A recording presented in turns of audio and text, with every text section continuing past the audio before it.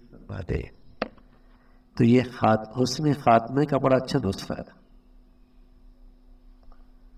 اللہ کے نیک بندوں سے حسن عقیدت رکھنا یہ حسن خاتمہ کا بہت بڑا ذریعہ ہے.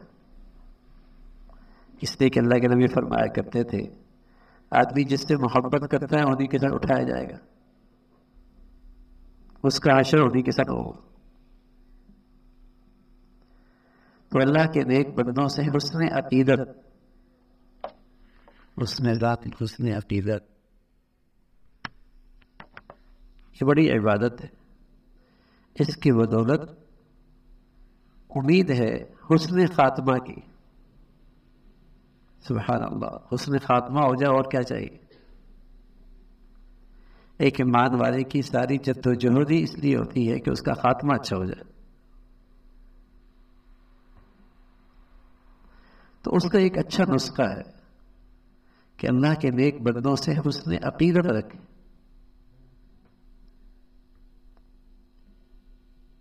شیطان اچھے خاصے دینداروں میں, دیندار تو نہیں کہیں گے, دیندار نماز لوگوں میں جو نمازی حاجی بھی ہوتے ہیں ان کے اندر بدگمانی پیدا کر دیتا.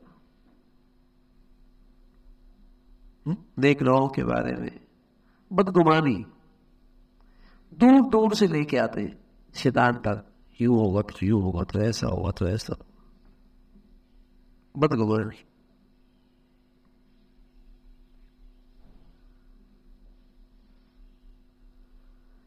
تو حسن عقیدت, اللہ کے نیک بندوں سے حسن عقیدت یہ حسن خاتمہ کا انشاءاللہ ذریعہ ہے. اس سے حسن خاتمے کی بڑی امید ہے. المرء مع من احب, آدمی کا حشر انہی کے ساتھ ہوگا جن سے وہ محبت رکھتا, جن سے وہ تعلق رکھتا. پہلے لوگ اپنے بچوں کی تربیت میں اس بات کو بہت اہم سمجھتے تھے کہ ان کے دلوں میں نیک لوگوں کی عظمت, محبت, احترام ڈال دیں. ظاہر ہے نیک لوگوں سے جب محبت اور احترام ہوگا تو ایک دن وہ نیک بھی بچ جائے گا.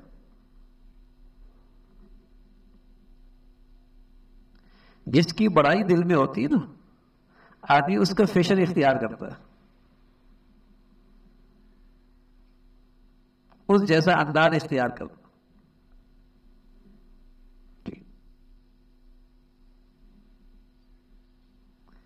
تو نیک لوگوں سے اگر محبت اور عقیدت ہے تو یہ ہمارے بچوں کی دینداری کا بھی بڑا ذریعہ.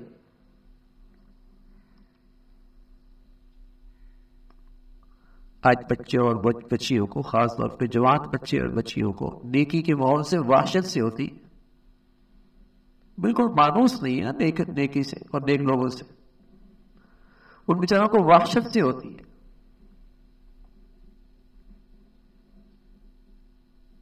ٹھیک ہے.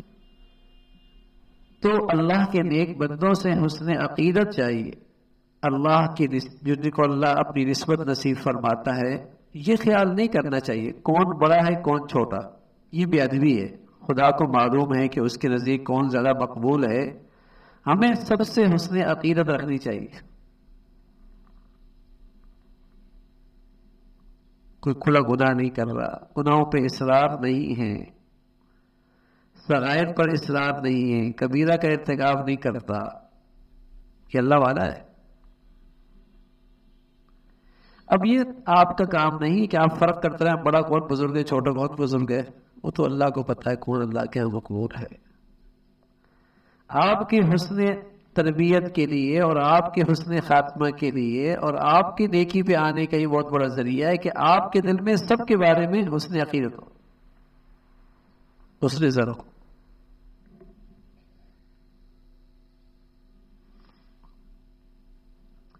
فرمایا جو کام خالص اللہ کے لیے کیے جاتا ہے یا بلا قصد شہرت وغیرہ کے, اس کی حق تعالیٰ کے ہاں شہرت, اس کی حق تعالیٰ شہرت فرما ہی دیتے. یعنی شہرت کا قصد نہ کیا جائے, شہرت کا جذبہ نہ ہو, شہرت کی نیت نہ ہو.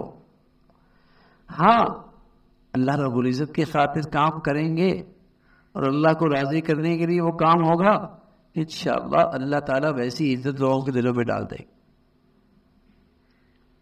ویسی لوگوں کے دلوں میں اللہ تعالیٰ عزت ڈال دے گی، شہرت مل جائے گی۔ بڑوں کو بھی چھوٹوں کی ضرورت ہے اور چھوٹوں کو بھی بڑوں کی ضرورت ہے۔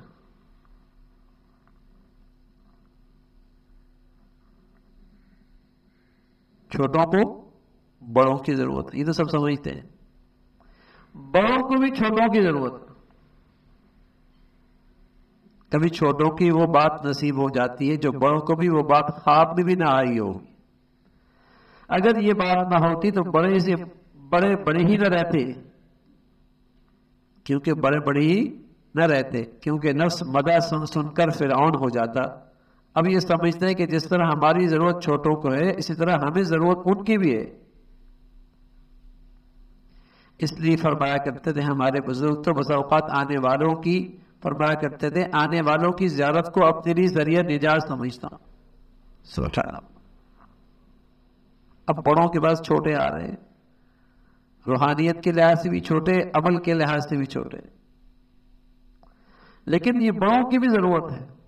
اور تو بڑے تو چھوٹوں کا اتنا خیال کرتے تھے کہ آپ کو دیکھنا میرے لیے ذریعہ نجات ہے، اس لیے کہ آپ طلب لے کے آئے، آپ دین کی سچی فکر لے کے آئے، آپ دین پر چلنے کا سچا جذبہ لے کے آئے ہیں، ٹھیک ہے نا؟ آپ کے اندر تو یہ بہت بڑی خوبی ہے۔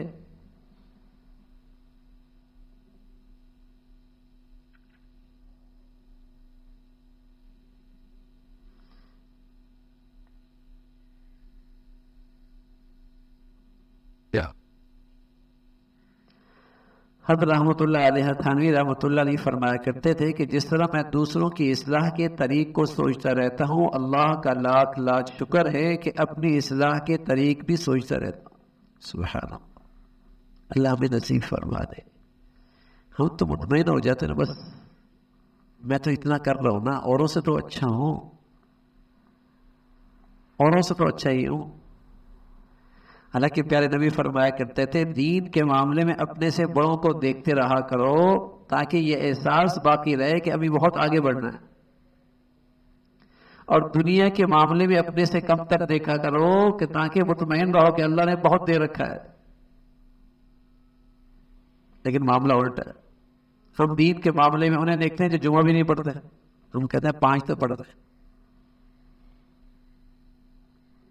جو دوپٹہ کرتی ہے وہ انہیں دیکھتی جو دوپٹہ بھی نہیں کرتے، کہتے میں بھی تو بزرگ ہوں، دوپٹہ تو کرتے ہیں۔ وہ انہیں دیکھتی جن کے جسم پہ کپڑے ہی کمزور ہوتے ہیں۔ اپنے سے کم تر کو دیکھتے ہیں دنیا دین کے معاملے میں تو مطمئن ہو جاتا، بلکہ مطمئن نہیں بلکہ وہ بسا اوقات مغرور ہو جاتا،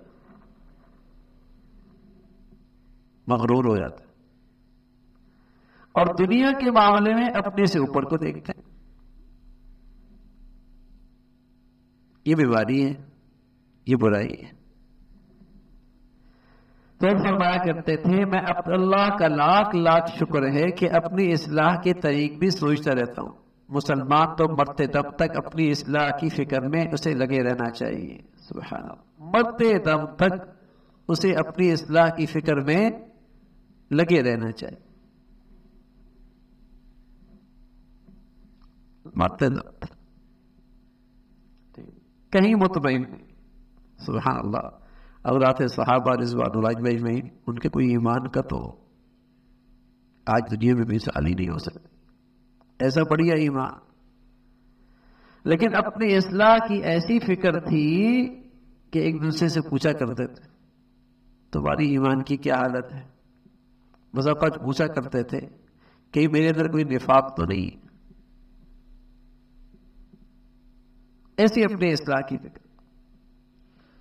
فرمایا مسلمان کو تو مرتے دم تک اپنی اصلاح کی فکر میں لگے رہنا چاہیے، اس پر بھی اگر نجات ہو جائے تو سب کچھ ہے، اس سے آگے ہم کیا حوصلہ اور ہمت کر سکتے ہیں؟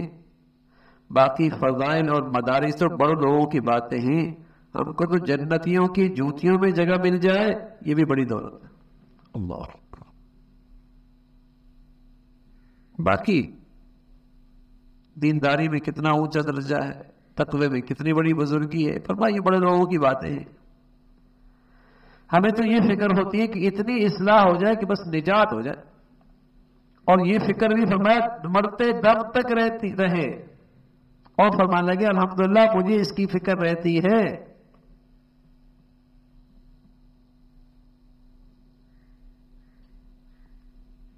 کہ خاتمہ اچھا ہو جائے، بس خاتمہ اچھا ہو، ایمان پہ خاتمہ ہو جائے.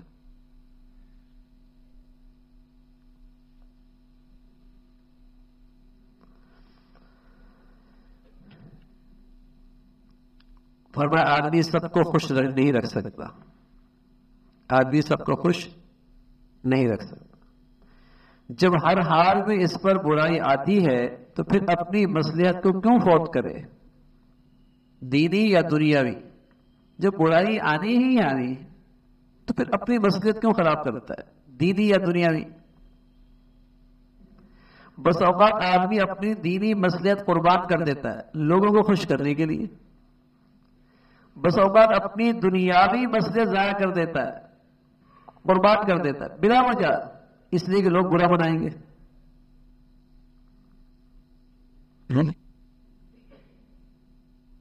تو برائی تو آنی ہی ہے نا.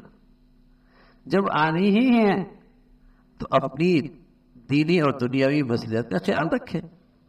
سب کو تو راضی نہیں رکھ سکتا، آدمی سب کو خوش نہیں رکھ سکتا. جب ہر حال میں اس پر برائی آتی ہے تو پھر اپنی مصلحت کو کیوں فوت کرے؟ جس کام میں اللہ کی رضا سمجھے اور اپنی مصلحت دینی اور دنیاوی دیکھے، ہاں شریعت کے بشرطے کہ وہ شریعت کے مطابق ہو، پھر کسی کی برائی کا خیال نہ کرے. اللہ کی چاہت اس میں ہے، اللہ کی رضا اس میں ہے، میرا دینی فائدہ اس میں ہے، میرے لیے راحت اس میں ہے، اور اس میں اللہ کی چاہت بھی ہے، اللہ کی رضا بھی ہے، تو پھر اس کو خیال رکھنا ہے. پھر اگر کوئی برائی کرتا ہے کرتا رہے، وہ تو کوئی نہ کوئی تو کرے گا ہی صحیح بھائی. ایسا آدمی تو بڑا پریشان ہو جاتا ہے جو آدمی یہ خیال کرے کہ سب کیا بس قابل تعریف رہو، سب میں میری واہ واہ ہو، بس ایسا بڑے پریشان ہوتا ہے. دنیا میں تو ایسا نہیں ہوتا کہ سب آپ کی تعریف کریں. تو وہ اپنی مصلحت دینی دنیاوی اس کا لحاظ رکھیں. ہمارے ہاں بہت ساری رسم و رواج صرف اس لیے کی جاتے ہیں حالانکہ تکلیف ہو رہی ہوتی، اپنی دینی اور دنیاوی مصلحتیں ضائع ہو رہی ہوتی، پیسہ ضائع ہو رہا ہوتا ہے، لیکن صرف اس لیے کہ لوگوں زبان پہ برائی آئے گی اس لیے وہ ساری رسم و رواج پوری کر رہا ہوتا ہے. حالانکہ پتہ پیسہ بھی ضائع کر رہا ہوتا ہے، صلاحیتیں بھی ضائع کر رہا ہوتا ہے، وقت بھی ضائع کر رہا ہوتا ہے، اور سب کچھ کیوں کر رہا ہوتا ہے کہ برائی نہ آئے، لوگ یوں کہیں گے یوں کہیں گے. اس سے بچنے کے لیے اپنی ساری دینی دنیاوی مصلحتیں قربان کر رہا ہو، برائی پھر بھی آتی. ایک صاحب سے نا بڑی شان سے اپنے بچے کی شادی کی اور لوگوں کو ولیمہ کھلایا اور شاہانہ کھلایا اور ساتھ نقدی بھی تھی. پھر شوق ہوتا ہے لوگ کیا کہتے ہیں میرے بارے میں ذرا. تو راستے میں بیٹھ گیا، ہر آدمی تو جانتا نہیں تھا، اس لیے کہ دعوت عام تھی، وہ بڑی گزر رہے تھے، لوگ باتیں کر رہے تھے، اچھی کھلایا، اچھی دعوت تھی. ایک کہنے لگا اتنا بڑا نواب ہے، اس نے 200 روپے دیے، 300 روپے دے سکتا تھا، 200 روپے دیے 300 دے دو.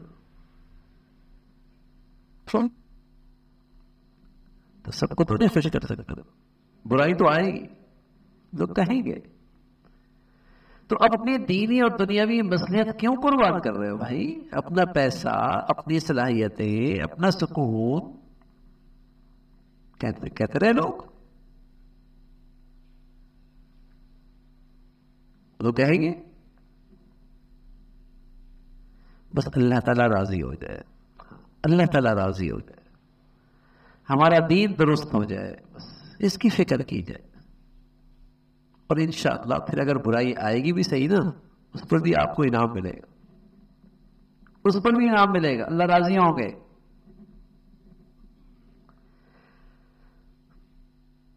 سفیان ثوری رحمۃ اللہ علیہ کو زہد میں بہت مبالغہ تھا، یہاں تک کہ ہارون رشید بادشاہ کے یہاں رکا کے یہاں تک کہ ہارون رشید بادشاہ کے یہاں کے رکے کو ہاتھ سے نہیں چھوا تھا، دور سے لکڑی سے الٹ کر کھولا تھا۔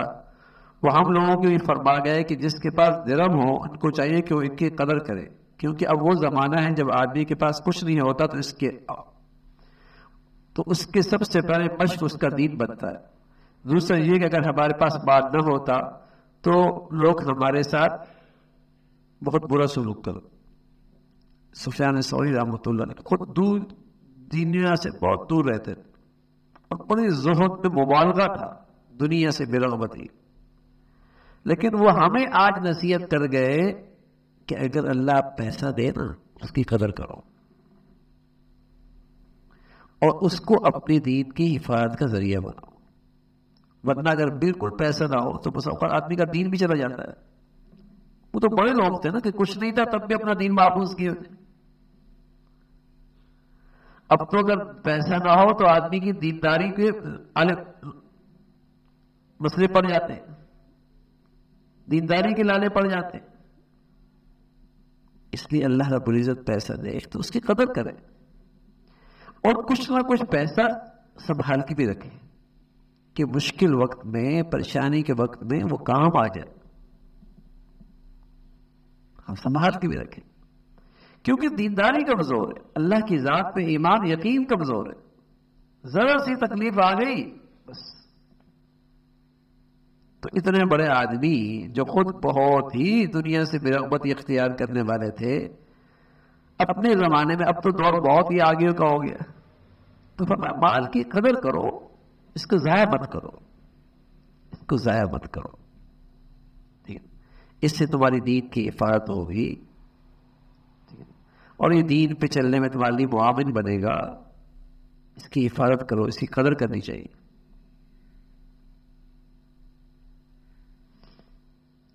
ایک صاحب نے اپنے والد کو بھی حضرت کی خدمت میں لانے کی ترغیب دی اور بہت اصرار کیا۔ اس پہ فرمایا دین تو مطلوب ہونا چاہیے، کیونکہ کسی کے درپے میں کیوں کسی کے درپے ہیں؟ اجی تبلیغ اسلام تو ضروری ہے، باقی درپے ہونا ضروری نہیں۔ کوشش کیا کرو کہ بس ترغیب ہو، کسی کو مجبور نہ کرو، ٹھیک ہے نا؟ اس لیے کہ دین تو ہماری ضرورت ہے، لیکن دین کو ہماری ضرورت، دین ہماری ضرورت، یعنی دین مطلوب ہے لیکن دین کو ہماری ضرورت۔ تو دین کو لوگوں کیا مطلوب بناؤ کہ دین تمہاری ضرورت ہے، اور تمہیں خود جانا چاہیے، تمہیں خود اس کو سیکھنا چاہیے، تمہیں خود اس کے لیے وقت نکالنا چاہیے، تمہیں خود اس کی فکر کرنی چاہیے، تمہاری ضرورت ہے۔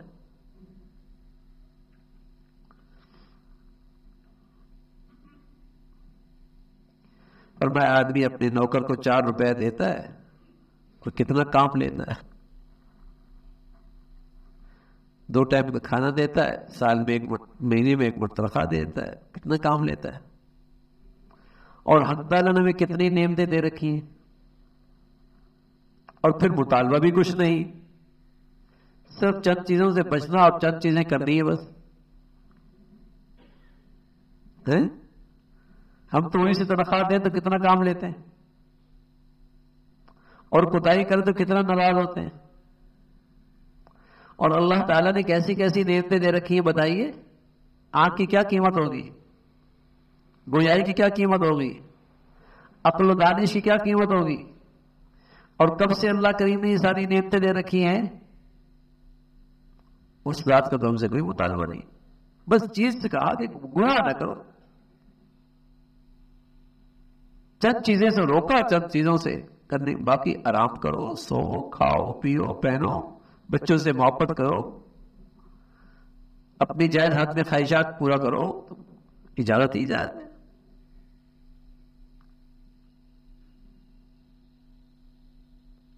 تو اللہ تعالیٰ کی تو نعمتیں بہت ہیں اور انگنت ہیں اور بہت قیمتی ہیں اور مطالبہ کچھ بھی نہیں. ہم اپنے نوکر کو 4 روپے دیتے ہیں اور کتنا کام لیتے ہیں. حق تعالیٰ کی کتنی نعمتیں ہیں، پھر مطالبہ کچھ بھی نہیں، صرف چند چیزوں سے بچنا اور چند چیزیں کرنے کی بات ہے. اللہ تعالیٰ وہی ہمیں دین کی صحیح سمجھ نصیب فرما دے، دین کی صحیح فکر نصیب فرما دے. اللہم لک الحمد کلہ ولک الشکر کلہ، اللہم لک الحمد کلہ ولک الشکر کلہ. اللہم اعنا علی ذکرک و شکرک و حسن عبادتک، اللہم اعنا علی ذکرک و شکرک و حسن عبادتک، اللہم اعنا علی ذکرک و شکرک و حسن عبادتک. یا ارحم الراحمین، ہم سب کی اصلاح فرما، ظاہری باطنی خطاؤں سے اے اللہ محفوظ فرما، روحانی جسمانی صحت نصیب فرما، ہر حال میں اپنی رضا نصیب فرما. اے اللہ ہر حال میں اپنی رضا نصیب فرما. اے اللہ اب ہم سب سے راضی ہو جا. اے اللہ اپنی ناراضگی سے ہمیشہ محفوظ فرما. یا ارحم الراحمین، اپنی ناراضگی سے محفوظ فرما، اپنی رضا نصیب فرما. ہم سب کو جنت نصیب فرما، ہم سب کو اپنی ناراضگی سے محفوظ فرما، جہنم سے محفوظ فرما، بری موت سے محفوظ فرما، برے حالات سے محفوظ فرما. اے مولا کریم، روحانی جسمانی ظاہری باطنی دینی اور دنیاوی نعمتیں دینے کے بعد چھن جانے سے محفوظ فرما. اے مولا ان نعمتوں سے محرومی سے محفوظ فرما. اے مولا اپنی عطا کردہ نعمتوں میں ترقی عطا فرما، برکت عطا فرما، اضافہ عطا فرما. ہمیشہ نعمتوں کی زندگی نصیب فرما، دل و جان سے ان پہ شکر نصیب فرما. اپنی نعمتوں میں ہمیشہ اپنی فرما برداری نصیب فرما. یا ارحم الراحمین، ہمارے حال پہ رحم فرما، پوری امت مسلمہ کے حال پہ رحم فرما. وصلی اللہ علی سیدنا محمد وعلی آلہ واصحابہ اجمعین برحمتک.